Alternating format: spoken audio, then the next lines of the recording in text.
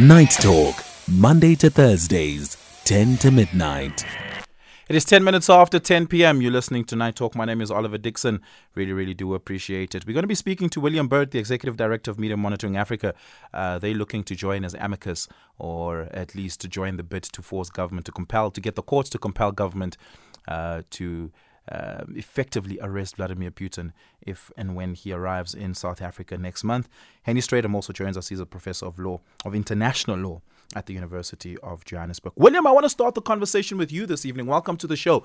You would have found the first couple of paragraphs of the president's answering affidavit particularly important and fascinating, very specifically because it pertains to his argument around confidentiality, which for the most part means that should the court have accepted it as a confidential document, which we now know they have not, this is why they ordered the president to make it public, that we would not have been able to speak about this today, and it would not have been able to have been publicized by the media. We would not have known, as we now know today, what the arguments were that were set out by the president. The president, amongst other things, William, argues that the legal source of the confidentiality is not South African law and it's not his own wanting, but it is a legal obligation that is embedded in the Rome Statute pertaining to the ICC treaty, and that it is the law of the rules of the ICC's procedures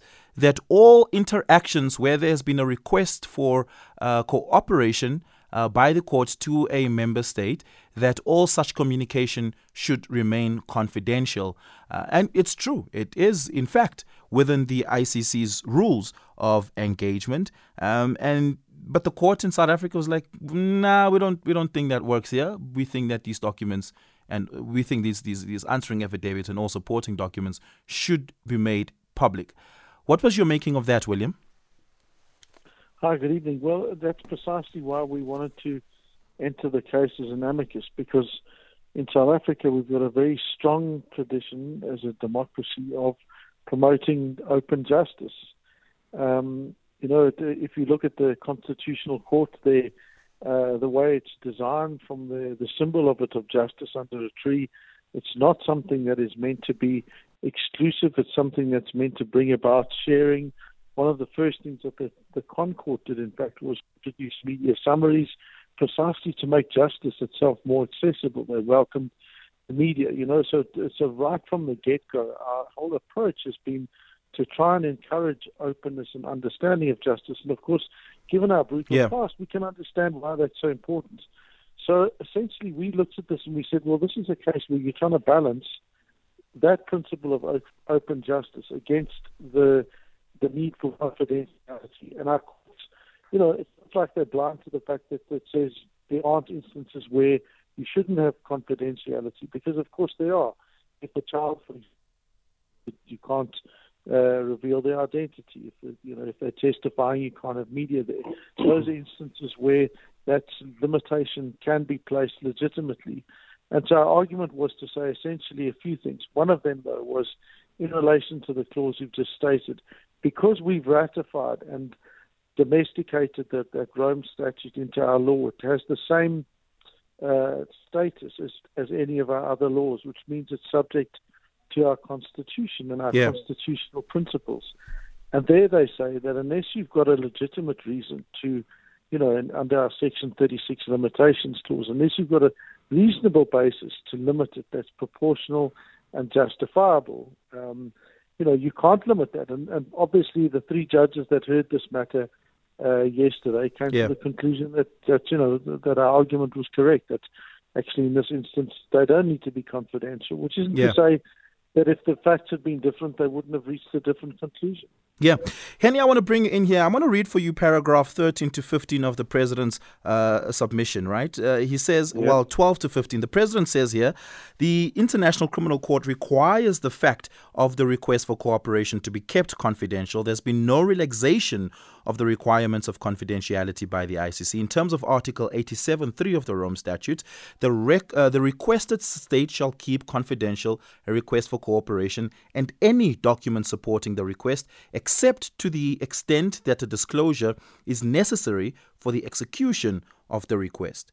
The president then says the DA's application is not a proceeding in execution of a request from the ICC.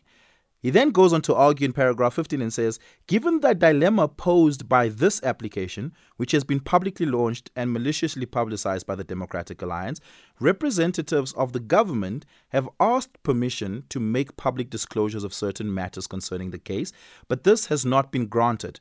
Rather, the International Criminal Court has made it clear to the government that it may not disclose the fact of the existence of a request for cooperation from the ICC, and that South Africa has initiated proceedings with the ICC in terms of Article 97 of the Rome Statute. I want to pause there for a minute.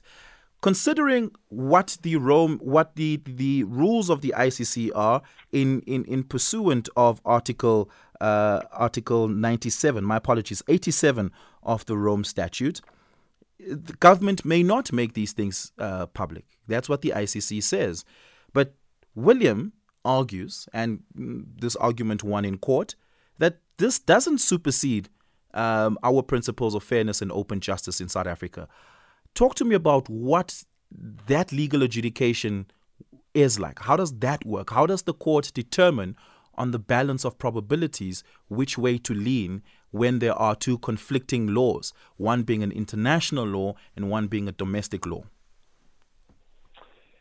Well, I think one of the problems that the government sits with is, and I think Willem mentioned that, is that it has implemented the Rome Statute by means of domestic legislation. Yeah. And that legislation is subject to the Constitution, but there's something else that I quite don't understand.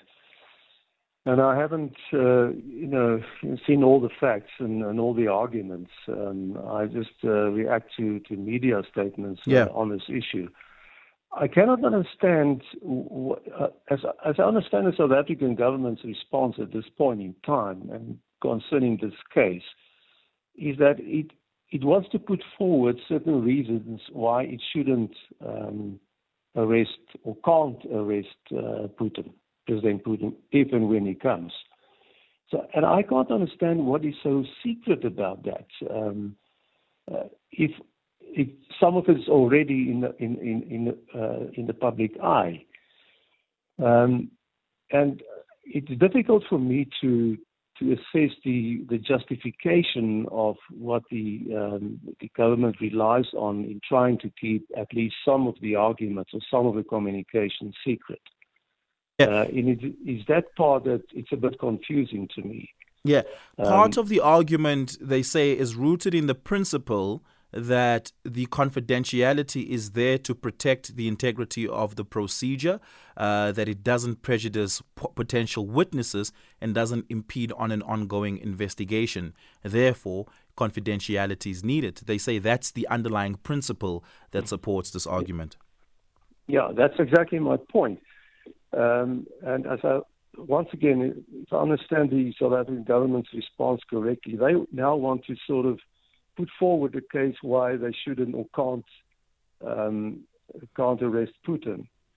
And it seems to me that they're trying to use the confidentiality issue you just read out to me in order to try and actually misuse that in order not to make known what the actual reasons are for not arresting Putin.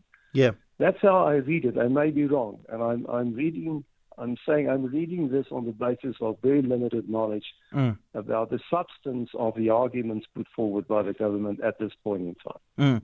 William, I'm going to read the exact confidentiality, clause to you pertaining to the ICC, and I want you to, in substance, respond to it in the way that you have in your papers. The president argues here that in paragraph 10 that the Democratic Alliance is aware of this confidentiality regime. First, the ICC statement on the warrant of arrest, which grounds the DA's application, expressly indicates that the warrant of arrest is confidential. It recorded, and this is what it recorded in it, the chamber considered that the warrants are secret in order to protect victims and witnesses and also to safeguard the investigation. Nevertheless, mindful that the conduct addressed in the present situation is allegedly ongoing and that the public awareness of the warrants may contribute to the prevention of the further commission of crimes. The Chamber considered that it is in the interest of justice to authorize the registry to publicly disclose the existence of the warrants, the names of the suspects, the crimes of which the warrants are issued, and the modes of liability as established by the Chamber. So there's parts that the Chamber was comfortable in disclosing and the parts that they weren't, as they start out by saying that they want to protect victims and witnesses and safeguard the investigation. In the interest of justice, how then, William, do you balance the question around interest of justice against openness and transparency in our domestic setting? Yeah, I mean, as I said, I think it's going to be on a case-by-case basis that law would apply. So had it been, for example, that there was a fear that the warrant was against someone who was currently in South Africa, and if there had been knowledge of that and it was publicly known, that person may have fled the country or taken other steps to evade capture. And then you may have had a reasonable argument to say, well, obviously this needs to be confidential because we want to take, the best steps to prevent it. Or if that person, posed an imminent threat or danger to potential witnesses, bearing in mind that many of the kind of people that we're talking about that the ICC tends to go for are being accused of egregious human rights violations. So it's not like these are necessarily simple white-collar crimes. They tend to be pretty extreme, which I understand is the charges against, President Putin. So when you've got that, you say there is a legitimate reason for some of these things to be confidential. And obviously, not everything that occurs between governments and in police forces and all of these things, are they going to be willing to share that? And I think that that's broadly appropriate. At the same time, given our issues, that when our president responds to this, for us to say, well, hang on a minute, if you look at the converse and you say, had it been confidential, the conversation we'd likely be having now is, what's in that affidavit? Why is the president refusing to make it public? Is it because they're being funded by the Russians? Is it because they're being funded by the CIA not to do it, or to appease the ICC, or is it to challenge the ICC to try and give President Putin an escape route? So you can see that had the court gone and said, okay, we're going to leave this as confidential, the likelihood that conspiracy theories, rumors, and mis- and disinformation would have spread far more radically, would be far more prevalent, and the harm that may cause against any possible harm of saying, well, hang on a minute, this is what the issues are. This is South Africa. We're not, we're in a democracy that has very clear principles around open justice. We need to abide by those, unless you can show compelling and clear reasons as to why we shouldn't. And that's, I think that's a pretty compelling argument. Give us a call, 086 000 2032, 086 000 2032. I'm also taking your WhatsApp voice notes on 0614104107. Perhaps just in a quick minute, Hennie, what is the standing principle around what the adjudication would be when there is a clear and direct conflict between international law and our domestic law? Which legal regime takes precedence, generally speaking? We have a rule in our constitution saying that we should actually, interpret our own laws so that they are commensurate with our international obligations. That is a rule that we have used in the past, and it's now part of the South African Constitution. So what does that mean in practice, that if we have a legal statute that is not commensurate with international law, that it is considered unconstitutional?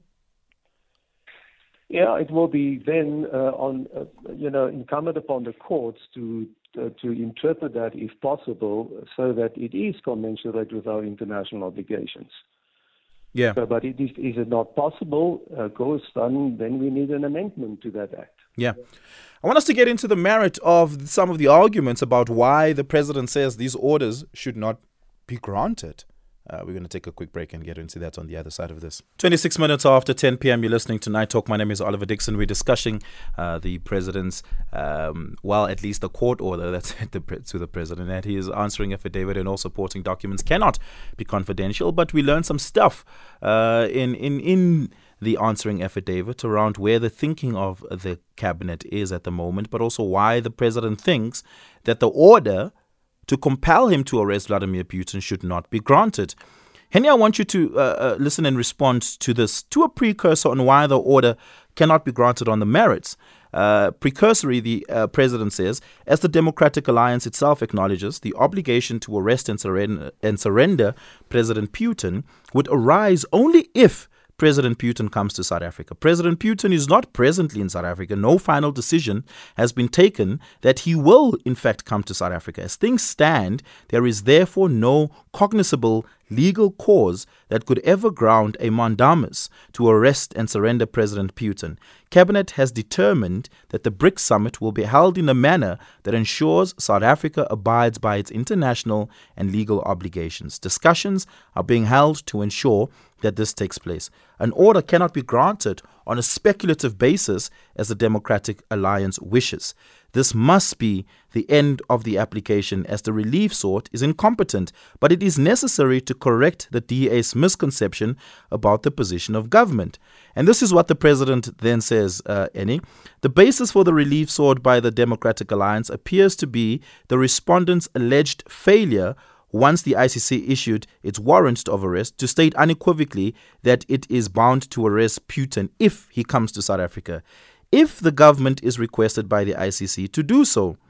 The president then says, the fundamental flaw in the Democratic Alliance's case is its assumption that once the ICC issued its warrant of arrest, South Africa had an obligation to make a public announcement that it would arrest Putin if he comes to South Africa.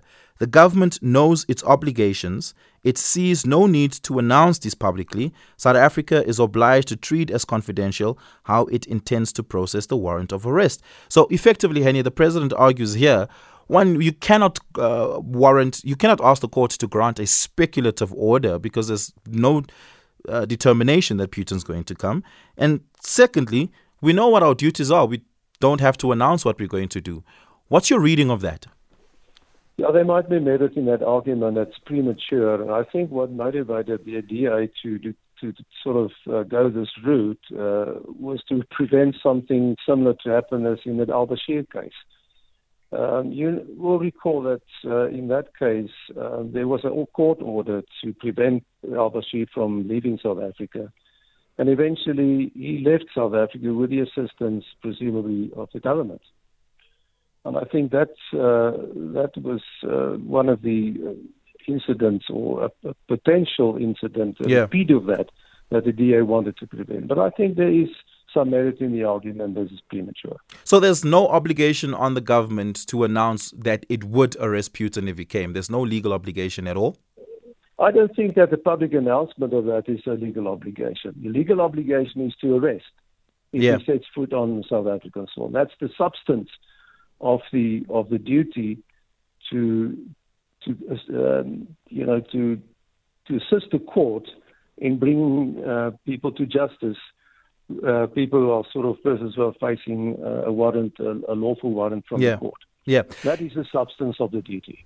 Does it matter on a technical level that the Democratic Alliance in this instance is asking for a declaratory in the absence of a mandamus? Yeah, of course, there's a difference between a declaratory order and a mandamus. I mean, a mandamus will apply in the cases where there's a refusal by the government of a failure of the government to take a decision. The declaratory order is to bring certainty to a situation. Yeah, a huge difference. So a declaratory order would typically be the case that if he does, you do have a legal obligation, but not a directive that if he does, you must arrest him. There's a slight distinction in language there, it seems. Yes, of course. It's about if there is uncertainty, we want certainty that, okay, if he comes, that there is a duty to arrest. Yeah. Full stop. That's what the substance, as I understand the the request for the declaratory order is at this point in time. And again, I'm acting on the basis of media reports. Yes. When it was announced that the DA would bring an action of this kind. Yeah. And William, just your thoughts very briefly on the argument that it owes the public there's no legal obligation for the government to publicly announce what it intends on doing. Look, that I don't know enough about that to make an informed comment on. What I think is interesting is that when you read the president's response, one of the reasons they say they would have difficulty in arresting President Putin is that they've said that it would be a declaration of war, and therefore for South Africa to arrest the president would be putting the South African people at risk by effectively declaring war on the people of South Africa, by going to war with Russia, which would clearly not be ideal by any stretch of the imagination. But again, that's you have to then raise the question: well, is that not tantamount to extortion? That you're saying effectively, if you do this, we will do this in response to it. Yeah. And so I'm not sure that that's necessarily an entirely convincing legal argument. But again, I think the reality is that we're at least now able to see the arguments that government has made to the ICC about why they haven't. They also reference, the peace initiative, and another reason for why they would be unable to, or not necessarily that excited about the idea of arresting President Putin. And the thing is this, is that, we're a multi-party democracy. We need to have these debates out in public, debate them and have them aired in court and let let our democracy function in that way. So I think it is far better that we're aware of these things than leaving it to take place behind closed doors. Yeah. Hennie, does the threat... Yes, go ahead, Hennie. Quickly intervene on this confidentiality issue. We must also know, I think there's a sort of broader context within we must look at it, and which is worrisome from my point of view as well, the confidentiality argument in this instance. And I'm talking about the Lady R incident. You will recall that there was an announcement by government to appoint some kind of a commission of inquiry into the matter. And it was clearly stated by the President that the outcome of that commission of inquiry will not be made public. So we will never know what happened there. So it is those kinds of developments, I think, which, places this confidentiality argument now in this matter also within a context which I think clouds it, the whole issue, and it makes it problematic. Yeah. I'm going to have to leave it there. Thank you so much for your time this evening, Hennie Strydom. Really, really do appreciate it. William Bird, appreciate your time as well this evening. Thank you so much. Thank you. All the best.